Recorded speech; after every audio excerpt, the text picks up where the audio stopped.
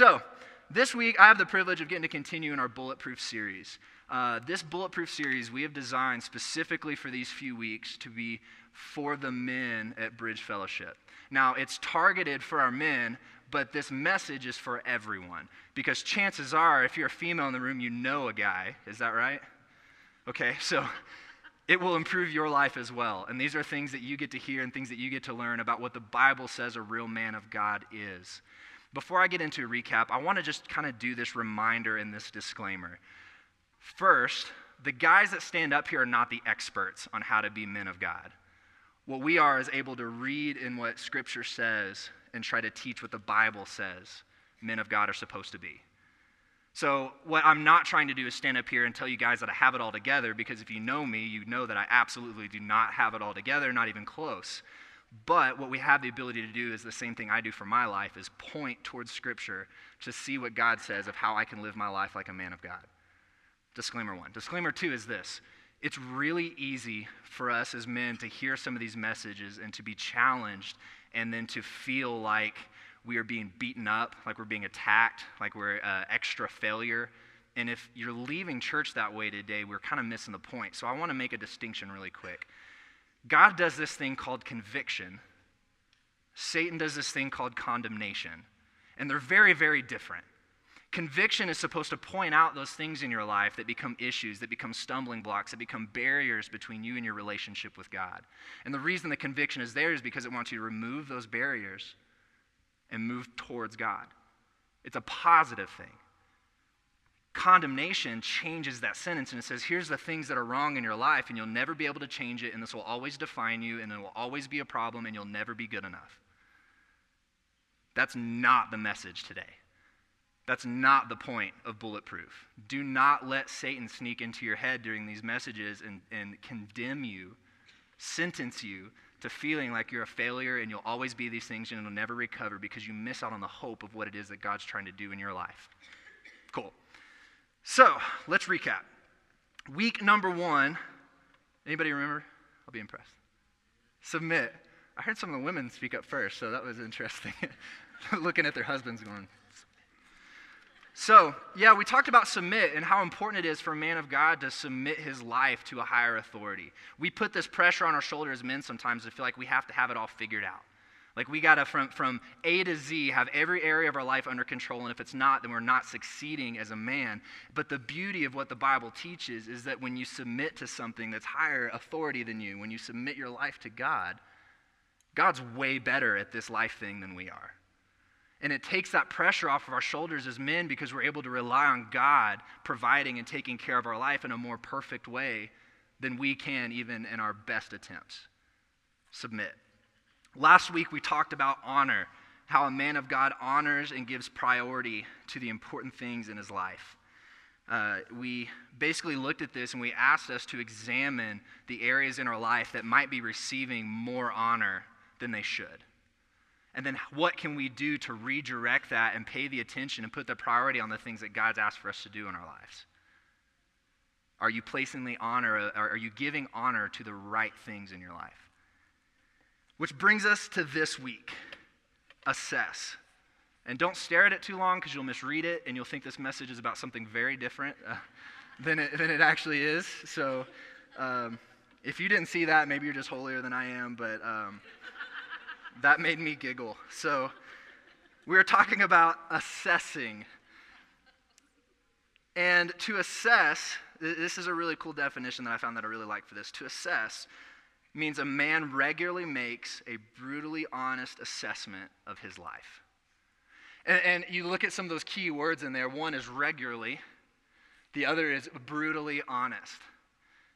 And a lot of us are able to assess our lives at different times. The challenge of this message is I would press that maybe we don't challenge our lives regularly and we're not always brutally honest about where we really are as men of God.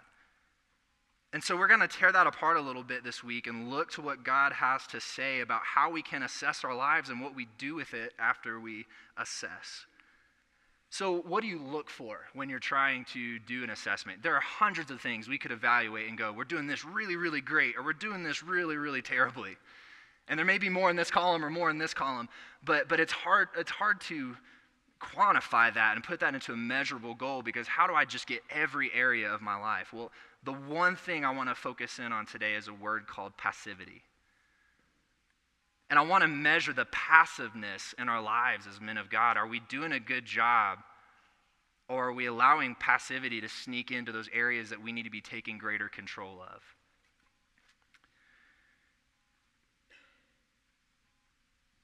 None of us, I wouldn't think, want to get to the end of our life and have them put on our gravestone, "He led a passive life." Right? That's just not something in us. It's like, no, we were amazing this and amazing this, and we were great at this, and we did this, and we accomplished this. The way that, when I started thinking about this, the way it makes me feel is, it reminds me of being back in sports. And my coaches would evaluate our games. I had some great coaches, and this was the greatest evaluation of the game. They said, you're going to win some, you're going to lose some, you're going to play some teams that are just better than you, and you're going to get beat. Our greatest evaluation for you on whether or not you succeeded is, can you answer the question, did you leave it all on the field? And they challenge us with that all the time. Did you do everything that you could? Did you give your very best effort? Did you really try to leave all of the energy and all of the athletic plays you can make out on the field? And they said, if you can answer yes, if you really did that, then that's a successful game, win or lose. And the cool part about that is when you finish the games, especially if you lost, and then you evaluate the game and you go, no, I didn't really leave it all out on the field today, that's usually why you lost. The guys that don't quit and the guys that don't give up are usually the ones that are able to pull out a win. Are we leaving it all out on the field? A definition of passivity is this: to accept or allow what happens or what others do without putting up a fight. And I think that's why it's important, because I do feel, me included, we as men have gotten to some areas where we're letting some outside other circumstances take control of our lives instead of fighting for what God wants us to be fighting for. An example of this is one of the most well-known stories in the Bible. It's the first story in the Bible. And I believe that the first sin that we see happen in Scripture is a sin of passivity. Not one of action, one of a lack of action. So we look in Genesis 3, and this is the story of Adam and Eve. And God has built this amazing, perfect garden, and He set up this situation where Adam and Eve are able to live in perfect unity together and with God. It's the perfect marriage. It's the perfect life. There's no pain, guilt, shame, hurt, anything. And God lays out a rule, and He says, don't eat out of this tree. That's the only rule. Enjoy everything else that I've made, but don't eat out of this. And we pick up in the story, and we see that along the way, Satan had worked his way into the garden, and he desired to split God from man. And that's his goal continually, in case you guys wonder. His job is to try to split man from God. And he shows up in the garden, he approaches Eve, and he says this in verse 3, did God really say that you can't eat from any tree in the garden? And Eve said to the serpent, we may eat of the fruit from any tree in the garden, but about the fruit in the middle of the garden, we cannot eat it or touch it, or you will die. And this is where we pick up in verse 4. It says this: Satan responds, no, you will not die. The serpent said to the woman, in fact, God knows that when you eat it, your eyes will be opened and you will be like God, knowing good and evil. Then the woman saw that the tree was good for food and delightful to look at, and that it was desirable for attaining wisdom.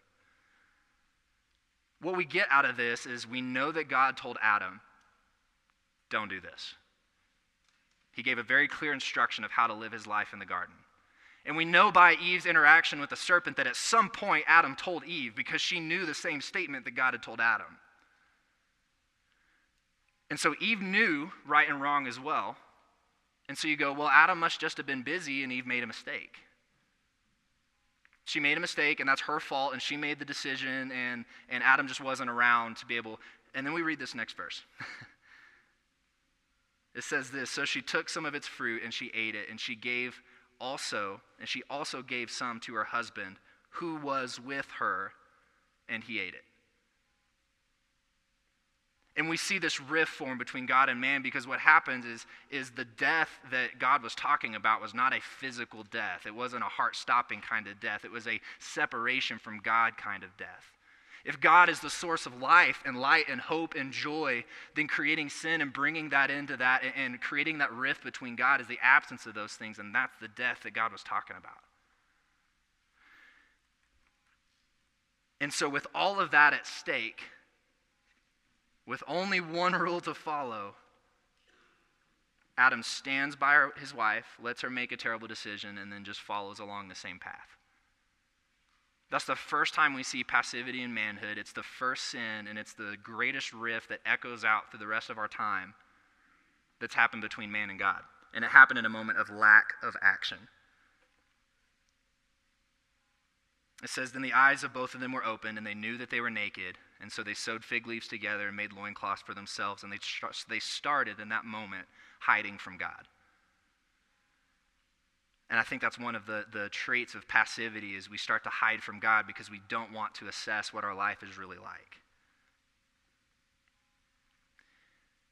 Guys, this is a hard statement to swallow, but I believe it to be a true statement. And again, I want to highlight, I don't want this to be a condemning statement. If anything, this is a convicting statement. This is to challenge us to be greater. But I believe this. Nothing brings hell to earth faster than a passive, whiny man who blames everyone and everything for his lack of responsibility. And we'll let that sink in because I'm not scared of it because I know it doesn't define my life, but that's a reality. When I choose this, when I choose to be passive and I stray away from action and I choose to just complain about my situations in life and I'm quick to point the finger, which coincidentally enough, Adam does later in the story when God goes, Adam, why did you do that? Adam points at Eve and said, well, she made me do it. That's a passive man. That's a whiny man passing blame instead of saying, you're right, God, I was there and I should have taken the opportunity to love my wife and love you better than that.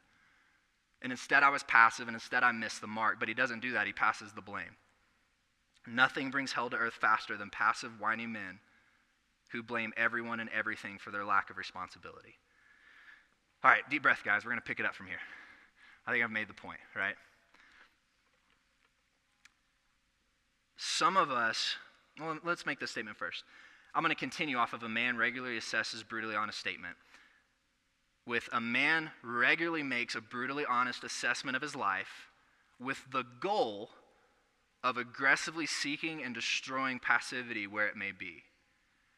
And that's one of the really interesting things about being in church and being able to hear some of the teachings and reading scripture is you get to learn some of these things. And men, I know, the same way I know that I'm convicted often. I take those assessments while I'm sitting and I'm listening to those messages and I let them kind of sink in and I'm convicted often that I'm not living my life the way that I should. But then it kind of stops there and I kind of forget about it through the week and I wait till I show up again on Sunday and then I kind of get convicted again. And I get stuck in this process of just repeating this conviction and repeating this assessment but never really doing anything about it. And then I look back and I wonder why my life doesn't look the way that I'd like it to. And that's hard for me to take because I fall in that category too. That's a hard pattern to be in. It's a depressing pattern to be in. And so the step we have to take after assessing this is aggressively seeking and destroying passivity wherever it may be in our life. It takes the heart. It takes the assessment. It takes the heart change. But it also takes the action.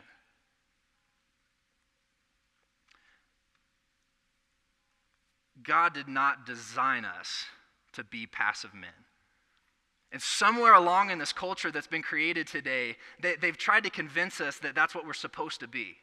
And somewhere along in this culture today, that's the picture they've painted of Jesus, that he was this floating Swedish, long hair, blue-eyed peace guy that went around handing flowers to children and playing with little lambs. And that's not an accurate description of who Jesus is, and he didn't make his men to be that way either. So why are we passive? Why do we do that? Why do we make those decisions? Why do we model that Swedish Jesus lifestyle instead of aggressively attacking the things in our life that we need to? Honestly, we just get distracted. Because you see, you being not passive, let me think of a better way to say that. Because you're not designed to be passive, you don't have to be something else. You're supposed to be exactly who you're created to be. And so it's not trying harder or being better or trying to be the not passive person. It's just getting rid of the passive traits in your life so that you can be exactly who God made you to be, exactly who you are. Sometimes we just get distracted and forget that. And the reality is we get caught up in all kinds of things that don't matter, that consume our day-to-day. We spend hours on social media. I think, frankly, if we admitted a lot of times how many dumb videos we watch for how many hours during the week, we'd probably be a little embarrassed if people could track that, right? How many fail videos and slipping downstairs and falling on ice do we need to see in our week? But it consumes hours of it, if we're honest.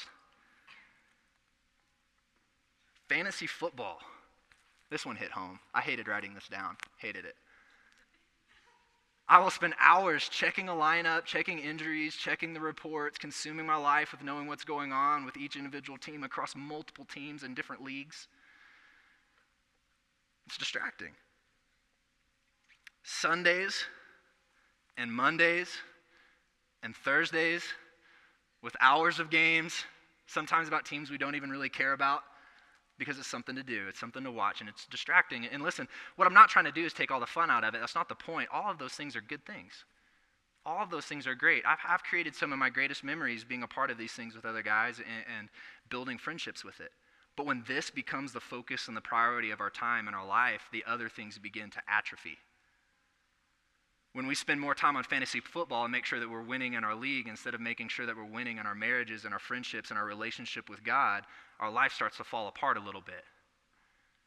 And so many times, instead of focusing on the right problem and aggressively attacking the passivity, we fall back into the blame and the circumstance and the context of where our failure is, and we just bury deeper into it, and we distract ourselves with more things. And we sign up for an extra ESPN channel, and we sign up for another league, and we get into and it's just distracting. When we spend most of our time on just good stuff, we can't be upset when we're missing out on the best things. So what are the best things? Love, peace, acceptance, fulfillment, purpose, hope. Anybody want some more of that in their life? You can raise your hand. For real, right? None of us would turn that down. All of us could use some more of those things in our life. And let's be honest, not to continue on fantasy football, it's just the one that hit home this week. Not a lot of hope in my fantasy season this week.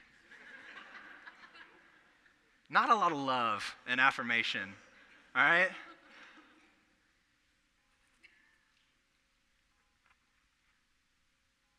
Those things can only be found in a relationship with God.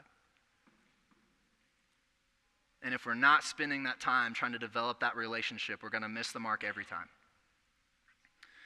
So how do we get there? 1 Timothy 4:7 says this: have nothing to do with irreverent, silly myths. Rather, train yourself for godliness. What they're talking about in Timothy is that letter's being written. They're writing to this church saying, listen, we know all kinds of people are starting to go around, and they started as believers. They started as God followers, but now they've added in some things that aren't of God. And they've created some new teachings, and they've created some new priorities, and they've tried to underline some things in life that are more important than they should be. And we don't want you to become consumed with those things because they're not the God things, and you're going to miss out on the God things because you're following what these people have created and added to the list. Don't follow those myths. But instead, what? Train yourself for godliness. A great definition for this word, and the Greek word that is used here is the same word that we get our word gym from, or gymnasium. But I love this definition. Training is intentionally making your life harder for the purpose of making yourself better. Paul even knows this in Timothy as he's writing in verse 8. He says, he continues with this, rather train yourself for godliness, because the training of the body has limited benefit. It's got benefit, but it's limited. But godliness is beneficial in every way, since it holds promise for the present life and also for the life to come. And then to underline that, in verse 9 he says, in case you're doubting, let me underline this. This saying is trustworthy and deserves full acceptance. In fact, we labor and strive for this because we have put our hope in the living God, who is the Savior of everyone, especially those who believe. And I think we can relate to that, and I love that analogy with Paul. It's something we can all connect to. We all know that there's benefit in physical training. Colorado, for sure. Colorado is like one of the healthiest, still probably, I think, the healthiest state in the nation. There's a massive following of this idea of training your body, and we all kind of get consumed with that, and we look in the mirror and we see things that we go, yeah, I don't like that about myself. I wish I could change that. I don't like the way this part of my body looks. I wish I could change that. And, guys, I wish that beer gut was a little smaller. And we assess those things about our body, and then if we get serious about it, we make a decision and we go start training. But none of us would say that training your body and working out is easier than not training and not working out your body, right? That's why most people choose not working out and not training, because it's easier. And that's just the way that it is. It's easy to fall into that. Why would we pick up heavy things if we didn't have to? Why would we run if we're not being chased by something? Have you guys ever seen CrossFit? Why do they do that? They're making their life so much harder than it has to be. But they're doing it to train their body and improve it in the way that they need to, or the way that they want to anyway.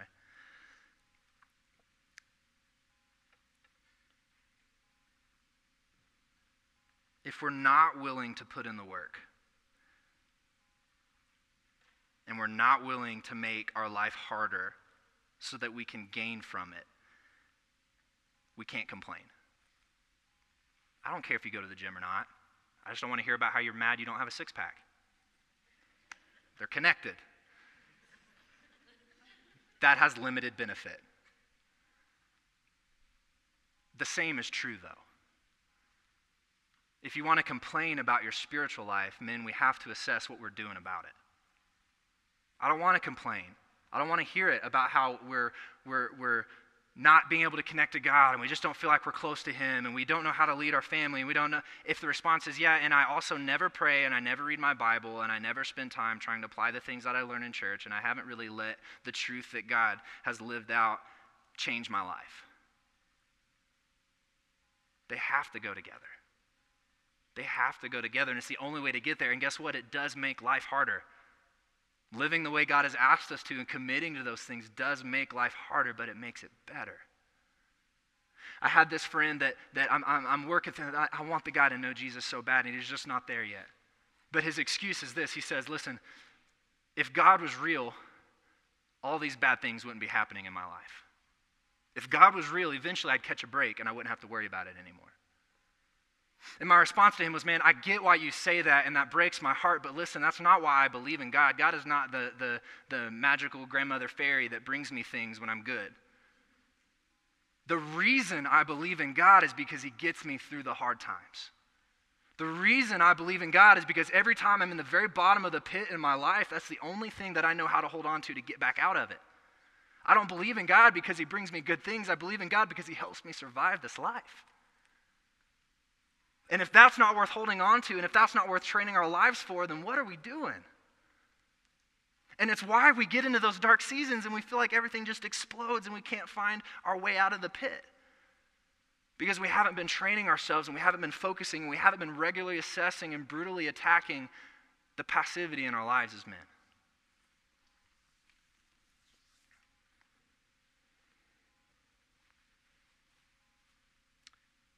Maybe, and I know this is true. Some of us in this room are going through hell right now. It sucks, and we hate it, and we don't know how to get out, and we don't know how to see the end of it. And maybe you've tried reading all the books and going to all the classes and listening to all the podcasts, and it's just not connecting with you. Guys, sometimes life is hard, and it's going to be hard, and there's going to be other hard things that happen, but let me challenge you with that. If that's where your life is and you don't feel like you can climb out of the pit, what are you doing to connect with God in your spiritual life? And maybe we should start there. Maybe it's not try harder at work. Maybe it's not buy more things. Maybe the solution we're looking for is to discipline ourselves and to grow up a little bit and to make the important things the important things. So how do we train? Like I said earlier, kind of step one, being here is a great thing. Being in a room with a bunch of people that are all messy and all broken and listening to guys that are messy and broken and we're all trying to figure this out together, that's a great step because it helps us assess. One of the most powerful things about that the man camp out we did this weekend is we took some time to get in a circle and we all shared at least one thing that was just wrecking our life right now. And I don't think there's a man that went to that wouldn't say that was beneficial, because what we did is we looked across the circle and we saw a bunch of other men that had similar stories just like us and were struggling just like us, but it didn't end there. We're able to pray for each other and encourage each other and support each other. We're able to set up meetings for the weeks to come so that we can check in on each other. It's a powerful thing. Being here is a good start to training, but it can't stop here. It can't just be about Sunday. I have 3 things that I really want to press on us and make it super applicable. Number 1, we need to spend time in prayer. There's no way around it. I'm not saying you got to spend hours every day. That's between you and God, but you got to make an emphasis on prayer. We have to do that. When I am not in prayer, my life is worse than when I am. And it's not a circumstantial thing. Internally, when I'm not in prayer, my life is worse than when I am. Men, we have to step up. We have to assess our prayer lives, and we have to decide if we're holding on to some things and some time in our life that we could let go of and give to God. And I'm going to make the statement after all of these things, but if you need help with prayer, that's what we're here for. Come talk to us. Come get my number. Let's go pray together. Come talk to our elders. They'll pray with you. Come grab Steve. We want to help that, but we got to make a commitment to prayer in our life. It's got to be important. Number 2. Men, we need to read our Bible. It's that practical. We need to read it. We're not going to be able to learn these things if we're not trying to connect with God through the teachings that he's given us. So many circumstances in life we get to where we're just beating our head on the wall going, I don't know what to do, and I don't know what to say, and I don't know how to act, and I don't know how to feel. And God did this really crazy thing for mankind where he kind of wrote it down. And it's just sitting there. And we won't know it if we don't read it. And the only reason we're not reading it is because we're passive and distracted. And if we were serious about our spiritual lives and serious about becoming the men of God, then we're going to pick it up. And we're going to try to read it. And if you need help reading it, come talk to us. People hire personal trainers all around the world, all the time, every day, so they can help to learn out how to work out better, how to get bigger guns. And if that's of limited benefit, how much more important is it that we find people and surround ourselves with people that can help us be better at our spiritual life? That's not a shameful thing. That's a man thing. Real men are able to ask for help. That was for free. I may have heard that a few times in my life. 3rd thing, we need to put practice to the things that Jesus teaches. We need to pray so we can get to know God better, build our relationship with him. We need to read our Bible so we know what our lives are supposed to look like as men of God. And then we need to do it. And the difference between the doing it and the knowing it is being a passive man or not.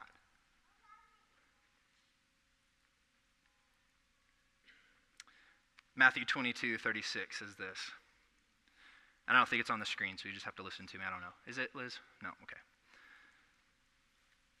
Teacher, which command in the law is the greatest? And Jesus responded, love the Lord your God with all your heart, with all your soul, and with all your mind. This is the greatest and most important command. And then he adds, they didn't ask for it, he put it in there. The second is like it. Love your neighbor like you love yourself. All the law and all the prophets depend on these 2 commands. So the easiest way to summarize, in the same way, instead of evaluating every area of our life, maybe how do we be a better man, will we evaluate passivity in our life? How do we evaluate if we're living out the life that God has asked us to? And it's an easy test, guys. Look at your life, look at your day-to-day, and imagine if a stranger was following you around, would they say that your time and your energy and your speech and your actions reflect a life that loves God and loves people, or doesn't? And again, that's not condemnation, that's conviction, because if it doesn't, you can change that. God has made you to be a man who loves him and loves people. He's made you to do that. You don't have to be someone else. You need to be exactly who you are. You just need to get rid of some stuff that's got in the way and clouded things up. We have to live our lives in a way that the people around us can, not to be fake, not to do it so that people will notice, but if people can't see your life and notice that you're different, that's a good assessment that maybe some more things need to become a bigger priority in your life, in all of our lives.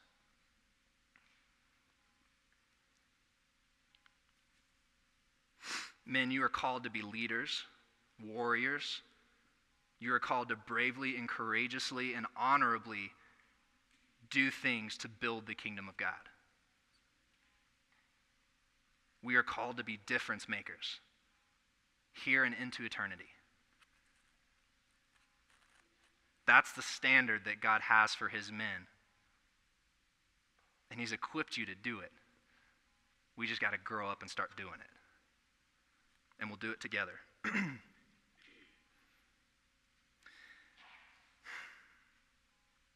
I want to end with this. It's probably the best and most relieving part of the whole message. So if you're still letting that weigh heavy on you, let's really focus on the hope that can come from Jesus.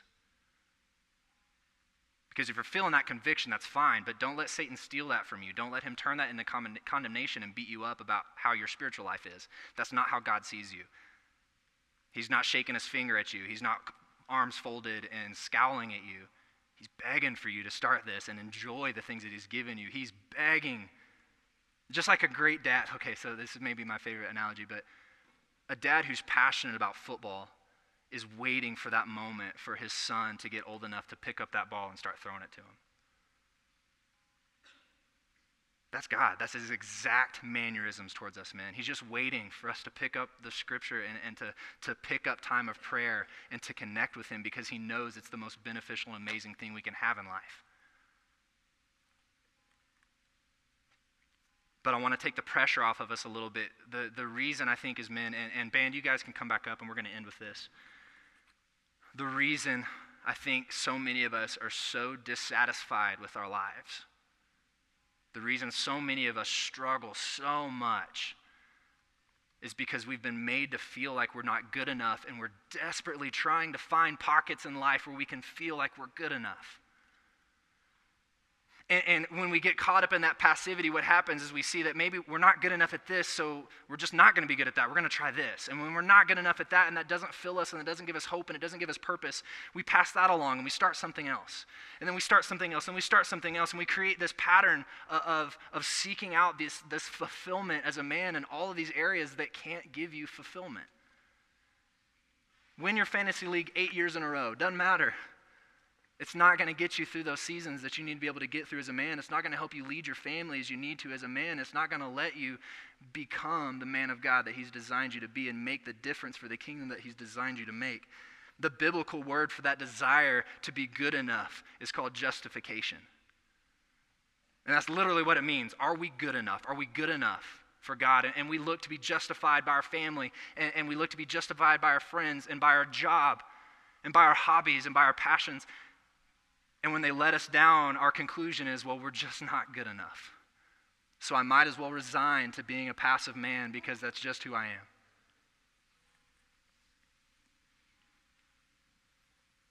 Romans 5:18 says this. Consequently, just as a result of one trespass was condemnation for all men. What he's saying there, just because Adam sinned and created that first act of passivity, it condemned men to sin. It condemned men to passivity. But just like Adam condemned men to sin, so also the result of one act of righteousness was justification that brings life for all men.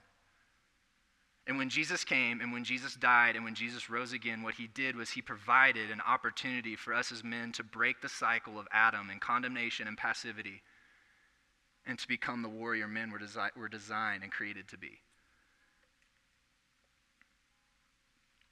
For just as through the disobedience of one man, the many were made sinners, so also through the obedience of one man, the many will be made righteous.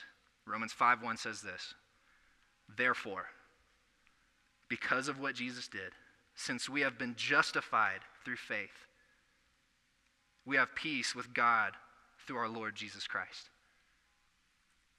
That peace and that good enough, that justification we're looking for, man, you already got it.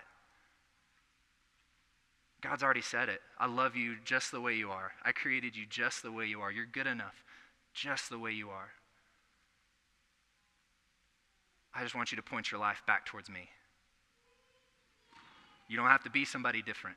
I made you to be the leader you are exactly the way you are. I just need you to point your life back towards me so I can continue to grow you and to equip you and to power you to do the hard things you have to do as a man of God.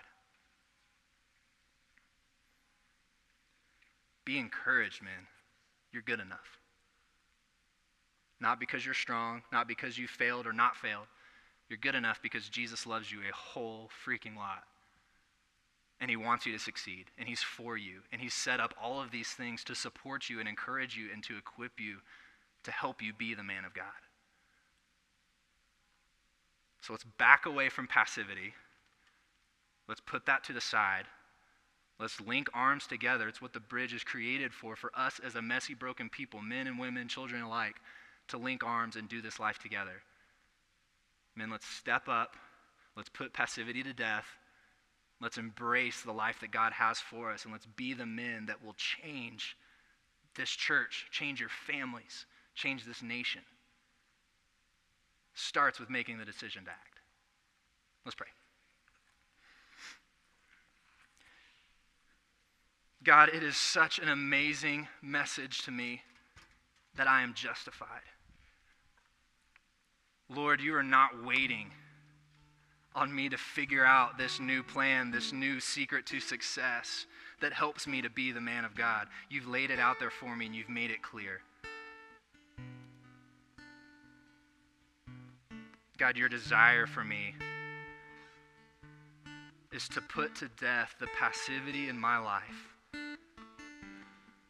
to examine and assess the distractions that have taken over and taken away from you. And God, to bring those things out and to lay them at your feet and to say, God, that's just good stuff.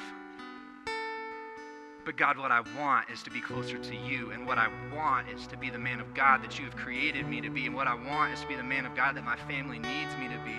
And what I want is to be the leader and the warrior and the difference maker that the church needs today.